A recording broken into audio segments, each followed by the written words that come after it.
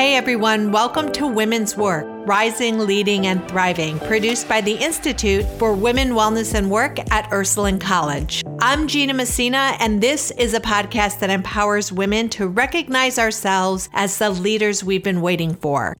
I'm grateful to be welcoming Sophia Pfiffner to the conversation to discuss her distinguished career in civic engagement and public relations, beginning with her role as a Senate staffer on Capitol Hill to now serving as the Community Relations Chief of Parks and Recreation for the City of Columbus. Sophia is an experienced leader, mentor, and advocate living out her mission to help our communities thrive. Sophia, I am so delighted to be talking with you and so grateful that you made the time for me, because I can only imagine how busy your days are in knowing that you are the Chief Community Relations Officer for the City of Columbus, the 14th largest city in the nation, which I think a lot of people don't know that, for the Department of Park and Recreations. And in addition to managing this full-time amazing career, you're also a mom and an activist and advocate for women and girls. And I just see you doing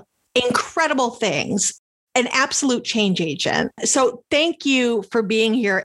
Oh my goodness. Thank you for having me. I'm really excited to participate. And honestly, it's very easy to say yes to anything that supports women and girls. So I'm happy to be part of today's program. That is just wonderful, and really a tribute to your spirit and your commitment to doing the work for positive change, which I completely appreciate and find inspiring. I wanted to start off our conversation because you have just an incredible background in history. And I see that you had launched yourself as a staffer on Capitol Hill for a senator, Senator George Voinovich, right? And have had, just a career launch from there that has led you to do amazing things. So can you talk a little bit about how you ended up on Capitol Hill and how it led you to where you are now? Yeah, honestly, I'd like to say that my career was well thought out, and I always knew that I wanted to work on Capitol Hill, but that wasn't quite the case. My father, who to this day, I don't think he would ever describe himself as a feminist, but he absolutely is.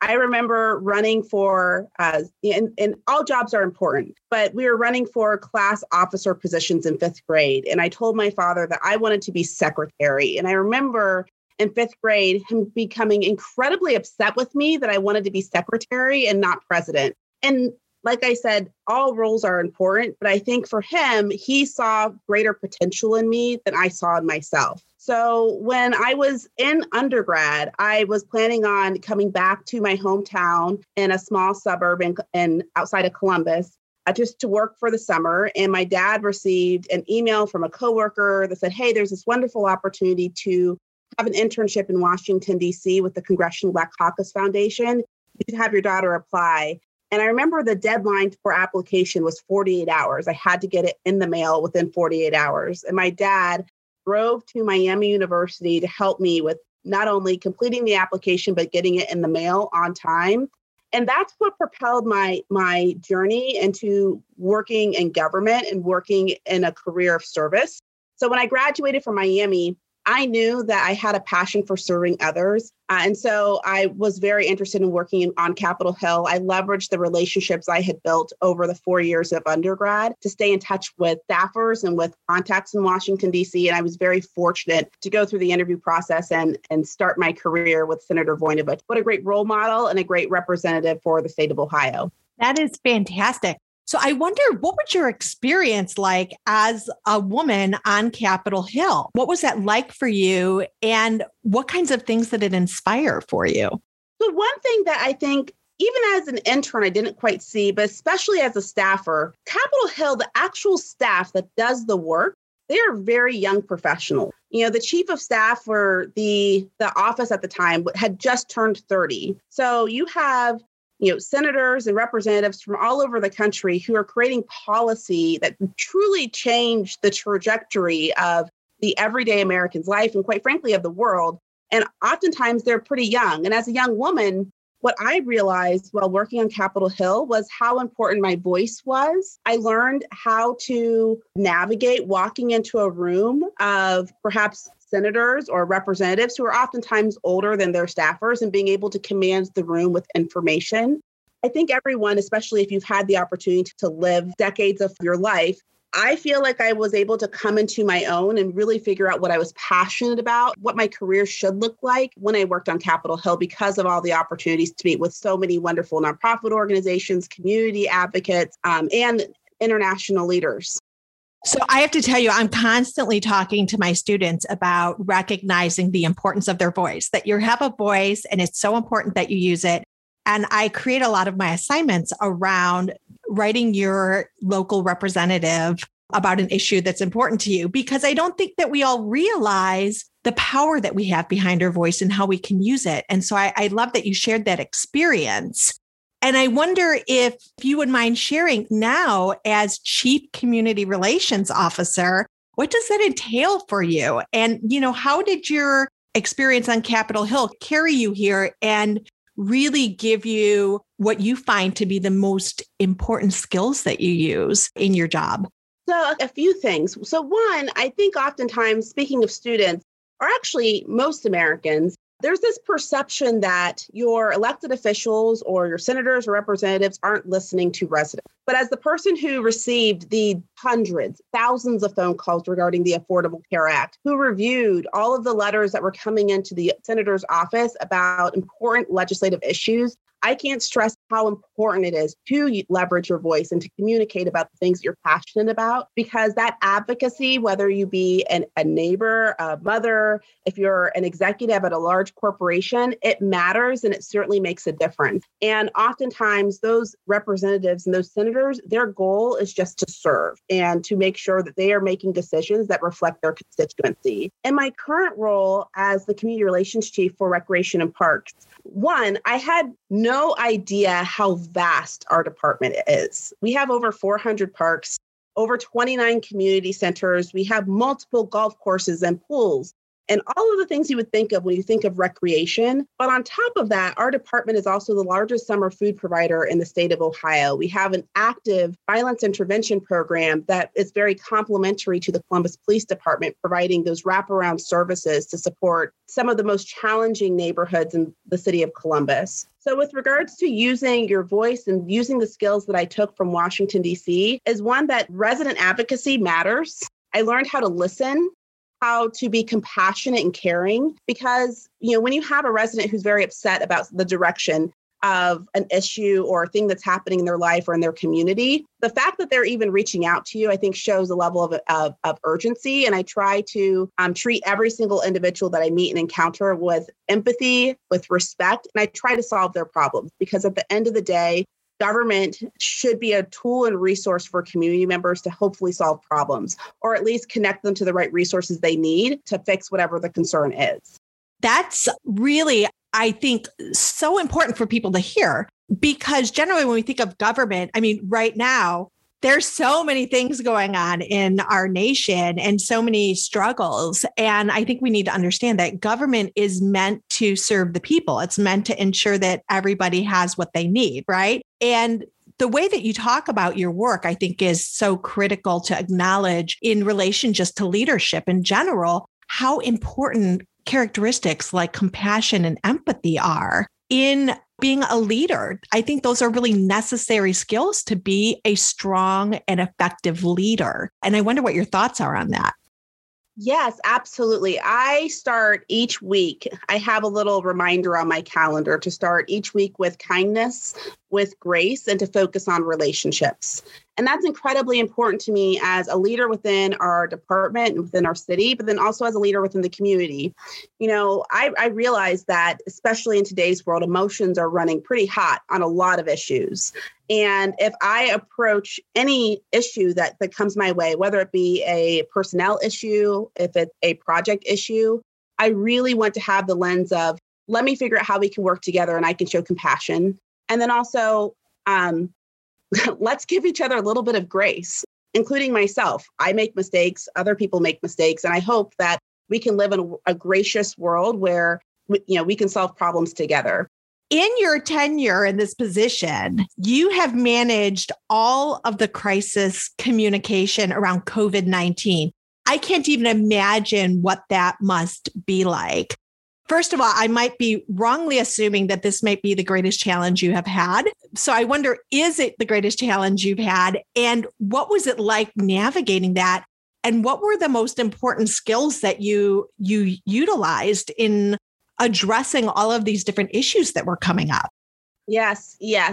So you're correct in saying to date, it was probably one of my most complex challenges that I had to navigate, not just because we're in the middle of a pandemic, but because I was also pregnant at the time. Oh, and then there was a huge local and national and international dialogue around race and race relationships. And as I mentioned, our department provides a lot of wraparound services that complement the Columbus Police Department. Our department also permits everything that happens on Columbus streets. So if there's a parade, a festival, or a protest, our department is also engaged. And in my current role, my job is managing communications, government relations, and our relationship with residents and constituents around Central Ohio. So the first half of 2020 was certainly a overwhelming, exciting, exhausting, exhilarating, fill in the blank adjective experience.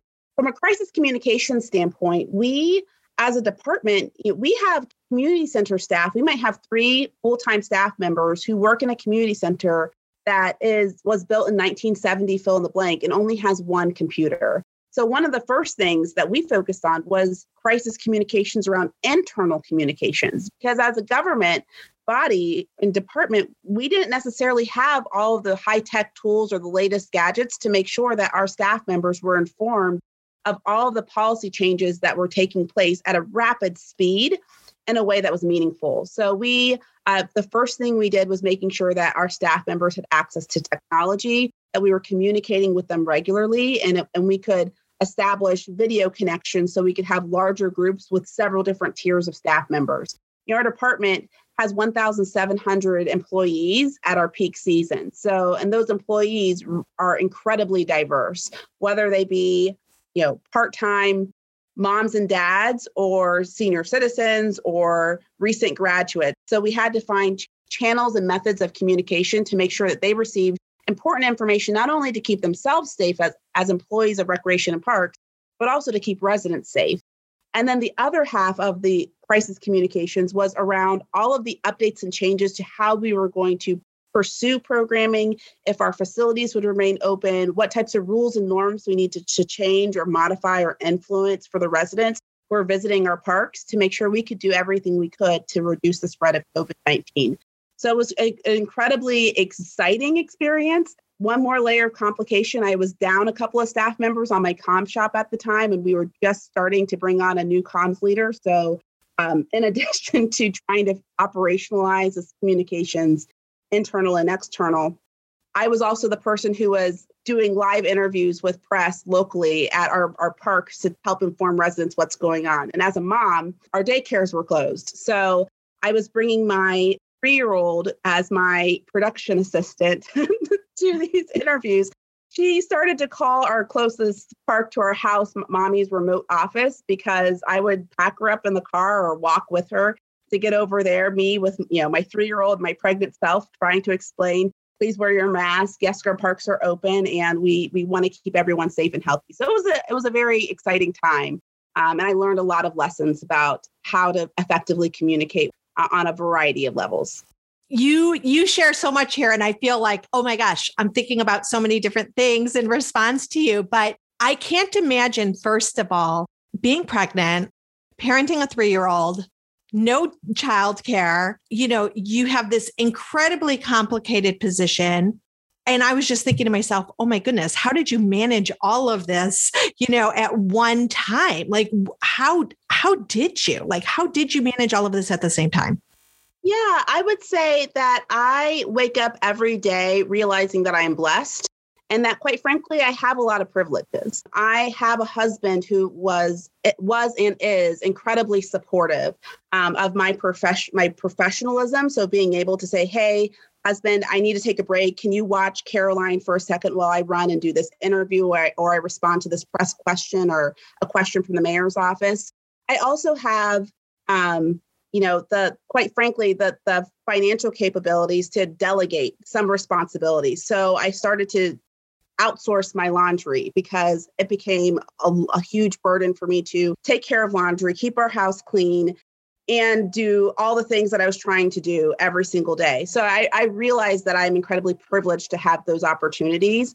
But more simply put, I just did my best every single day. And when I went to bed at night, I knew that the next day was going to be a fresh morning and I would take it from there and hopefully try to approach and tackle the day's challenges and bring my A game and understand and give myself grace when perhaps I didn't quite meet the mark or meet my own standard, what the mark is. I think it's so important that we're all granting ourselves grace now, but always, right? Because we have to. Nobody else is going to do it for us. And we're often our own harshest critics. But I also really appreciate the idea of tomorrow is a new day and I'm going to bring my A game and I'm going to do my best. I think we all know the saying, she believed she could, so she did. But I also really appreciate she believed she could, but she was tired. So she put her feet up and thought, I'll try again tomorrow, right? And I think absolutely. That's something we should all adopt. Yeah. And I want to be clear because I think that for many women, you might look through social media or look on the news and go, wow, these people really have it together. But there were plenty of moments throughout the last year where I just broke down and cried because I was exhausted. There were moments where my house was an absolute disaster because I didn't have the energy, nor did my husband, to try to put things back together. So, like I said, I start each day trying to do my best. I have very high standards for myself and for those who I love and those who I support. But yeah, I give myself grace and knowing that there's another day tomorrow and hopefully, I'll get my goals done and I'll try again. We were talking about, the way you've handled this incredible crisis while managing your own life as a mother, a wife, and an advocate, an activist. You're also a philanthropist. You're doing all of these things. And I just wanted to shift our conversation a little bit because some of what you're talking about, I think, is so critical to the current situation that we see so many women either losing their jobs or being pushed into this false choice of leaving work to stay home because there is no childcare. Schools are not open. And this, I think many of us feel, is such a devastating thing and is really impacting not only advancements made for women and, gender issues, but also shifting the way leadership is really envisioned and carried out when there aren't as many women leaders in positions, which certainly there aren't enough as there is, right? Yeah. So I'm wondering what your thoughts are on this she session, as they've been calling it, and what you think we can do to respond to it. Yes, and what, speaking of the she session, which is really challenging to say. Yeah. I've written it multiple times, but saying it out loud, that's a hard word to say. But the impact on women of color has been absolutely devastating, especially because many of the jobs that have been removed or have gone away over the last year are low-income jobs. And oftentimes those jobs are filled by African-American women or Hispanic or Latino women. So the results are certainly devastating.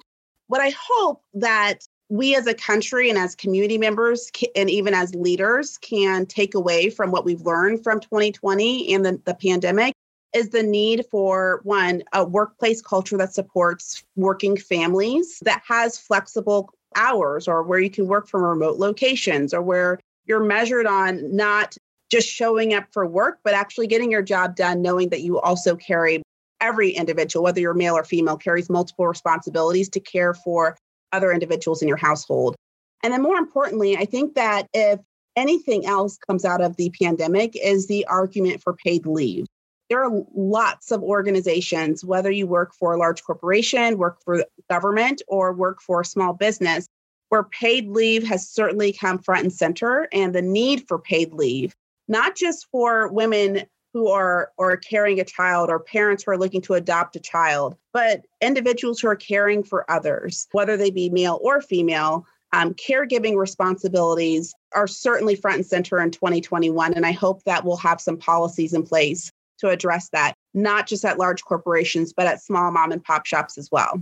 So this is such a critical issue. I was actually just having this conversation that I think most people don't realize that the United States is one of only 4 nations that do not mandate paid leave. And the other 3 nations are Swaziland, Papua New Guinea, and Lesotho. And that's just, I think, incredible to hear. The question is like, when are we going to make this move? It seems like as a nation, we're so wrapped up in being angry with each other and trying to win for our side that we've forgotten about all of the issues that we really need to be working to serve the people. How do we get an issue like paid leave front and center in a time like this?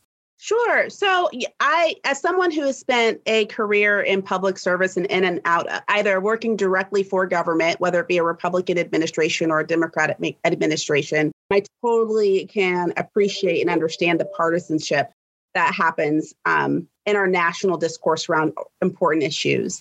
I think for an issue like paid leave, there's a lot of great economic arguments and benefits as to why this should be something that perhaps more conservative individuals should invest in. And for those who are on the left or the Democratic side, I think that there's a lot of compassionate reasons why paid leave just makes sense from a government standpoint. And I hope that in 2021 and beyond, that local communities, local businesses can come together to find a solution that makes sense for their community, whether that be a mandate that at the local, state, or federal level, or if it's businesses like Walmart and Starbucks. I know that both of them have implemented pretty robust paid leave policies. I know that Nationwide and Columbus has an exemplary paid leave policy. I hope, and so does the city of Columbus. But I hope that other organizations can do the same, because it's, I don't think that paid leave was one of those things that I thought about before having a child, and what that would entail, and how fortunate I am to be in a situation where, I had family members. My mom is a nurse. She's been a nurse for 30 years, where my mom could take time off from work to help me with my newborn child, that I had the financial means to bring in additional support structures if needed, and the employment situation where I could take off a few weeks of time to help my body recover.